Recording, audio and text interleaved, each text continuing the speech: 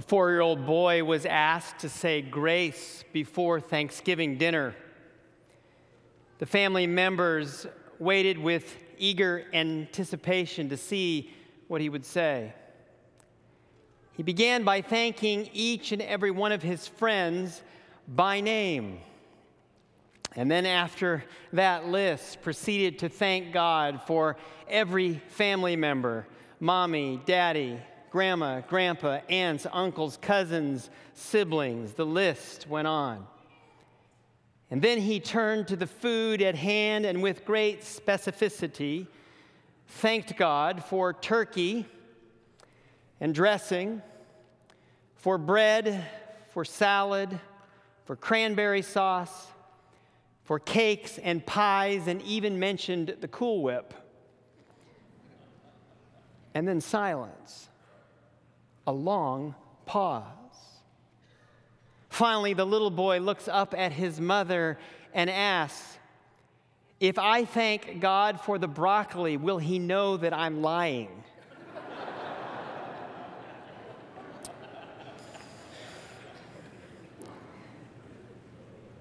It's hard to be thankful when life dishes up broccoli.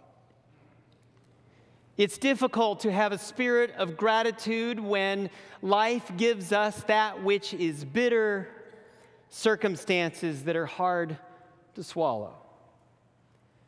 Through grief and tragedy and loneliness and unmet expectations, it is difficult to be thankful when what's on the table of life is not what we would wish it to be. But we know somehow that a spirit of gratitude is essential for well-being, for the abundant life that Jesus envisions. And so we do not leave it alone. Rather, we turn to the scroll of 1 Kings to consider the story of the widow of Zarepheth, where I believe we find 2 lessons on how it is that we might be filled with gratitude even amid a world of things like broccoli. Let us look together beginning in chapter 16, verse 30.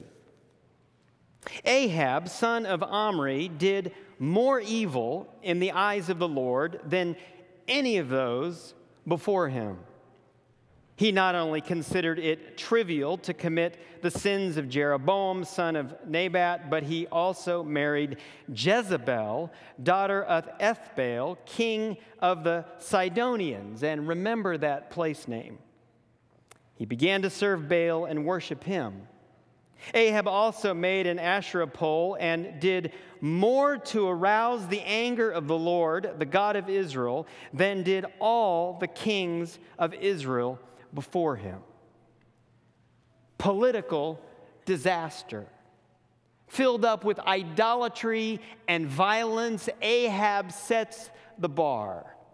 Whatever you think of the governments of this age, whatever you think of governments to come, maybe next year, none as bad as this one, Ahab. The political situation, broccoli. We continue chapter 17, verse 1. Now Elijah the Tishbite from Tishbe in Gilead said to Ahab, "As the Lord, the God of Israel lives, whom I serve, there will be neither dew nor rain in the next few years except by my word." Add to political turmoil, ecological disaster, environmental problems, and a humanitarian crisis. The world doesn't taste so good, does it? Verse 2, then the word of the Lord came to Elijah, "Leave here, turn eastward, and hide in the Kerith ravine, east of the Jordan.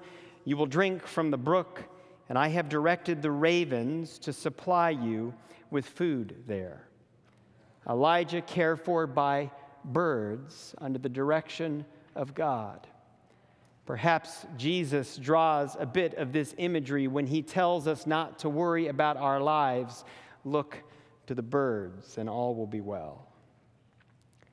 Chapter 17, now in verse 7, sometime later, the brook dried up because there had been no rain in the land. Then the word of the Lord came to Elijah. Go at once to Zarepheth in the region of Sidon. There it is. And stay there. I have directed a widow there to supply you with food. Two pieces of this invitation unexpected. First, the woman is Sidonian. Does it ring a bell? She is from the land of Jezebel. God sends his prophet to the place that just sent the personification of evil into the land of God's holy people. Perhaps a footnote, we should not think that God is not alive and well in the lives of those who might be beyond the circles that we typically draw. In fact, Jesus in Luke 4 references this very passage. Do you remember? When he is not being treated in a hospitable way, he says, in those days of Elijah, the prophet could not go to any of the widows inside Israel, but rather to the outside he went. Surprise number one, Sidon. Surprise number two, a widow. At the bottom of the human heap, a woman who's experienced loss, someone in poverty with no real options. Shocking that this is where God would send the prophet. To a spiritually impoverished land, to a materially impoverished woman. 1 Kings 17, verse 10, so he went to Zarepheth. When he came to the town gate, a widow was there gathering sticks. He called to her and asked, would you bring me a little water in a jar so that I may have a drink? As she was going to get it, he called, and bring me, please, a piece of bread. As surely as the Lord your God lives, she replied, I don't have any bread, only a handful of flour in a jar, a little olive oil in a jug. I am gathering a few sticks to take home and make a meal for myself and my son that we may eat it and die. A handful, a little, a few. Words that do not convey abundance, but poverty. Perhaps reminding us of the widow's mite, the boy's lunch, and the Son of Man who had not even a place to lay his head. Verse 13, Elijah said to her, don't be afraid. Go home and do as you have said. But first,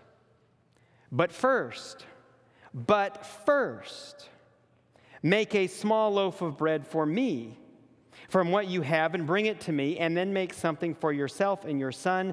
For this is what the Lord, the God of Israel, says, the jar of flour will not be used up, the jug of oil will not run dry until the day the Lord sends rain on the land. Verse 15, she went away and did as Elijah had told her. So there was food every day for Elijah and for the woman and her family. For the jar of flour was not used up, and the jug of oil did not run dry, in keeping with the word of the Lord spoken by Elijah. This is hardly a 5-course meal in a 5-star restaurant. A little, a bit, just a few. Hand to mouth, day by day. The weather never clears in this story. Scripture testifies to this human expectation, this reality that we live in. A few examples of this day-to-day living. Exodus 16, speaking of manna, the people are to go out each day and gather enough for that day. Matthew 6, Jesus teaches us to pray, give us today our daily bread. Later in Matthew 6, therefore, do not worry about tomorrow. Proverbs 27, do not boast about tomorrow. Psalm 118, this is the day the Lord has made. And finally, James 4, you do not know what will happen tomorrow. What is your life, James says, but a mist, it will be gone. Just one day at a time. Jesus is fed by vulnerable birds. And then Elijah is fed by a single vulnerable bird. A woman from an impoverished spiritual land, impoverished materially herself.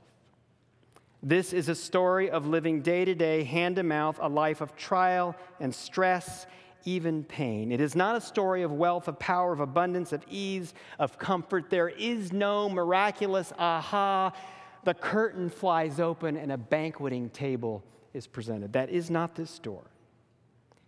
So perhaps a first lesson. If you and I are waiting for circumstances that are conducive to thankfulness, they will never come in this world. They will not come. If we are waiting for the curtain to be wide open, for all of our problems to go away, that moment will not come. And Thanksgiving will never come.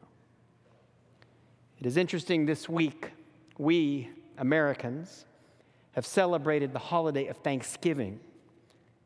We trace it back to a proclamation, do we not? President Abraham Lincoln, Washington, D.C., October 3, 1863, in the middle of the Civil War, by the President of the United States of America, a proclamation. The year that is drawing towards its close has been filled with the blessings of fruitful fields and healthful skies. To these bounties which are so constantly enjoyed that we are prone to forget the source from which they come, others have been added, which are so extraordinary a nature that they cannot fail to penetrate and soften even the heart which is habitually insensible to the ever-watchful providence of God Almighty. In the midst of a civil war of unequaled magnitude and severity, and Lincoln goes on at length about the difficulty. And then he concludes, I do therefore invite my fellow citizens in every part of the United States, and also those who are at sea and those who are sojourning in foreign lands, to set apart and observe the last Thursday of November next as a day of thanksgiving and praise to our beneficent Father who dwelleth in the heavens. What a time for the birth of Thanksgiving Day in the heart of national conflict. Oh, my brothers and sisters, if we wait for a time conducive to thankfulness, that day will never come. It is in the middle of the civil wars of our lives. Do not wait for your marriage to be perfect to be thankful. Do not wait for your children to become perfect to be thankful. Do not wait for your church. Do not wait for your checkbook. Do not wait for your body to feel perfectly okay. Do not wait for any utopia for that day that you can be thankful, for that day will never come.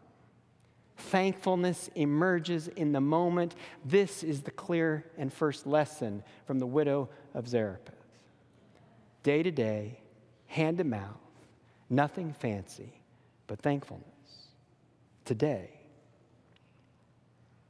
The second lesson I think that we might glean really comes from the punch in the story. Feed Elijah first.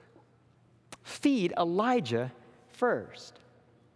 Now, I thought for a bit over the last couple of weeks as I was reflecting on this passage what I ought to say about feed Elijah first. Moment of confession, the first idea that came to my mind was a little soliloquy right now, was an order about how the pastor should in fact be fed first. But I stepped away from my study in a moment of greater sense, decided that, well, I might wish to give that particular sermon, that I probably would not. Because frankly, it bothers me, this part of the story. This woman proclaims, I don't even have enough to feed my boy and myself. Today we will die. And Elijah says, fine, but go ahead and take care of me first. I don't know if that bothers you, but it troubles me. What is going on here? Elijah, wishing to go first. Elijah, a name which means Yahweh is God, God is Yahweh. You see, what's really going on here is feeding Yahweh first, feeding God first. Implicit in the story, day after day, meal upon meal, before taking her first bite, acknowledgement of God. Now, this seems familiar, doesn't it?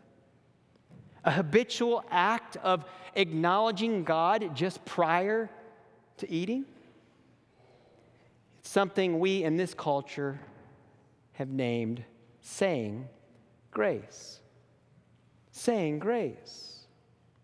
In fact, here are some images of folks saying grace.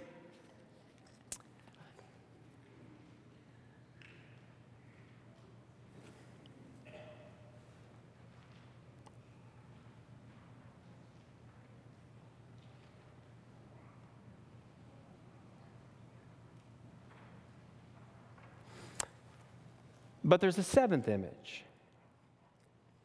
2 years ago, saying grace. That's the title of the artwork by Norman Rockwell. Sold at auction almost exactly 2 years today for $46 million. If you ever wondered what $46 million looks like, there it is. The 1951 masterpiece. November, the cover of the Saturday Evening Post, Thanksgiving edition, saying grace. Look closely at the figures there portrayed, an older woman and a young boy, daring to pray publicly. But if you look into the eyes, into the faces of those around, you see looks of derision, looks of puzzlement, looks of what actually are these people doing. I remind you, those who are Americans, 1951. And this is the tension about praying before a meal.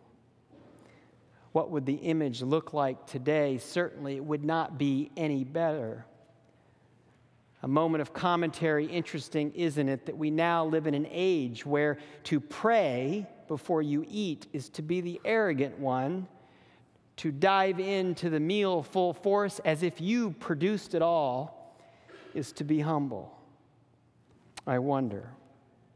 Saying grace. Nearly 3,000 years ago, Homer wrote that no one would, quote, dare to drink till he had made libation to Zeus. There's an Egyptian inscription from about 150 BCE offering up a prayer to the table god for pharaohs to say before eating meat. In Deuteronomy 8, we find the command that all who have finished eating should, quote, praise the Lord your God for the good land he has given you. And of course, throughout the Old Testament, we find the theme in places like Proverbs, honor the Lord with your wealth, with the first fruits of all your crops. And then for the Christians, our central meal, the controlling narrative for our faith. Jesus took bread, and when he had given thanks, he broke it and gave it to his disciples, saying, take and eat, this is my body. At the very heart of the Christian story, the meal. And Jesus begins by giving thanks. Ron Lieber is a columnist with the New York Times. He muses that what this country really needs is a national grace-saying movement. A national grace-saying movement.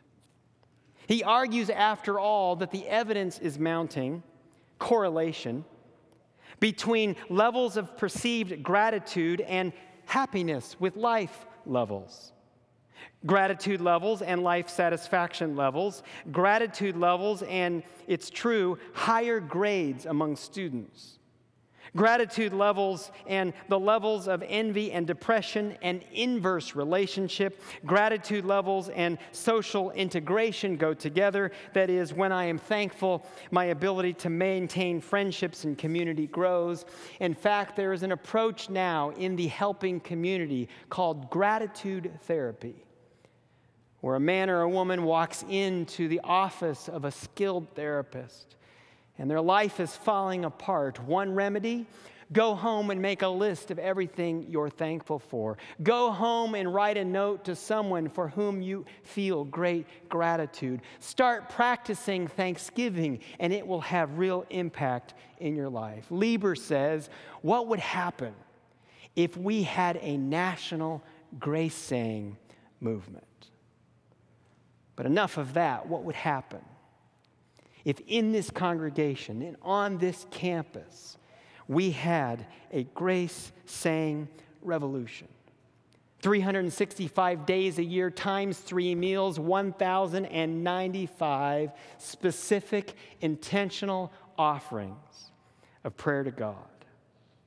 Longer praying, slower praying, communal praying. What if we did this one thing before every meal with great intentionality? Express our thanks to God. And I submit to you that this is more than just wishful thinking or a psychological trick. For the Christian prays with some meaningful foundation. A few weeks ago, I received a huge envelope full of thank you cards, hand-designed, colorful, by students of Rogers Adventist School. They were thanking their pastor. I have a few of them I want to show you that we took pictures of. Here's one example. So here's the cover, right? Thank you. And then you open it up. Thank you, Pastor Bryan, for. And that was it, actually. That was the card right there. And so I started to think about the meaning behind this. And I thought, well, maybe they couldn't think of anything that you ought to thank Pastor Bryan for, but I couldn't be that. And then I thought, well, maybe I was supposed to fill in the list. And I grabbed a pen, and I thought, no, I know what it is. Words just cannot express. Yes.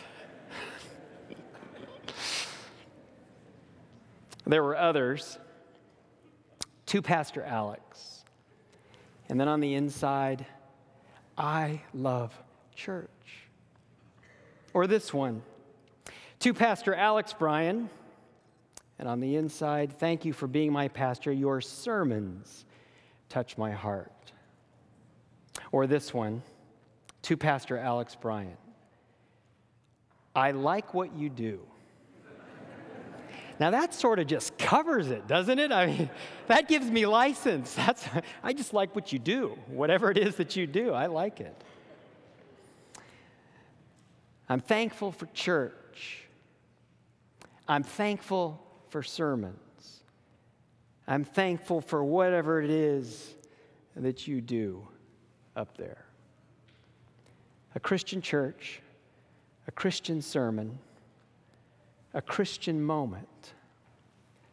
What does it mean? Oh, but we must finish our story. 1 Kings 17 and verse 17. Sometime later, the son of the woman who owned the house became ill. He grew worse and worse and finally stopped breathing. She said to Elijah, "What do you have against me, man of God? Did you come to remind me of my sin and kill my son?" "Give me your son," Elijah replied. He took him from her arms, carried him to the upper room where he was staying, and laid him on his bed. Then he cried out to the Lord, "Lord, my God, have you brought tragedy even on this widow I am staying with by causing her son to die?" Then he stretched himself out on the boy 3 times and cried out to the Lord, "Lord, my God, let this boy's life return to him." And the Lord heard Elijah's cry, and the boy's life returned to him, and he lived. Elijah picked up the child and carried him down from the room into his house. He gave him to his mother and said, "Look, your son is alive." Then the woman said to Elijah, now I know that you are a man of God, and that the word of the Lord from your mouth is the truth. Now I know the son is alive. What does it mean to be in a Christian church? The son is alive. What does it mean to hear a Christian sermon? The son is alive. What does it mean, this thing that we do? The son is alive. We can enjoy the Thanksgiving meal, for it sits on the Christmas table in the upper room of Easter. The son is alive. And so we can express thanks to God with full heart, because there's a day coming when the power of that enlivened Son shall bring to life every one of us who have claimed Jesus as our Savior. Oh, yes, there was a 4-year-old boy who was asked to say grace before the Thanksgiving meal. The family bowed their heads, wondering what would be said next. The boy started to enumerate one after the next all of his friends. He then went on to family, father, mother, and grandma and grandpa, aunts, uncles, cousins, and siblings. And then the food with great specificity. The turkey and the stuffing, the vegetables, the salad, the cranberry sauce, the cakes and pies, even mentioning Cool Whip. But then a long silence. And finally he asks his mother, if I thank God for the broccoli, will he know that I'm lying? It's hard to be thankful when life is bitter. But I submit to you, it is the very act of that boy saying grace that brings us grace. A prayer founded in the Son who is alive. Amen.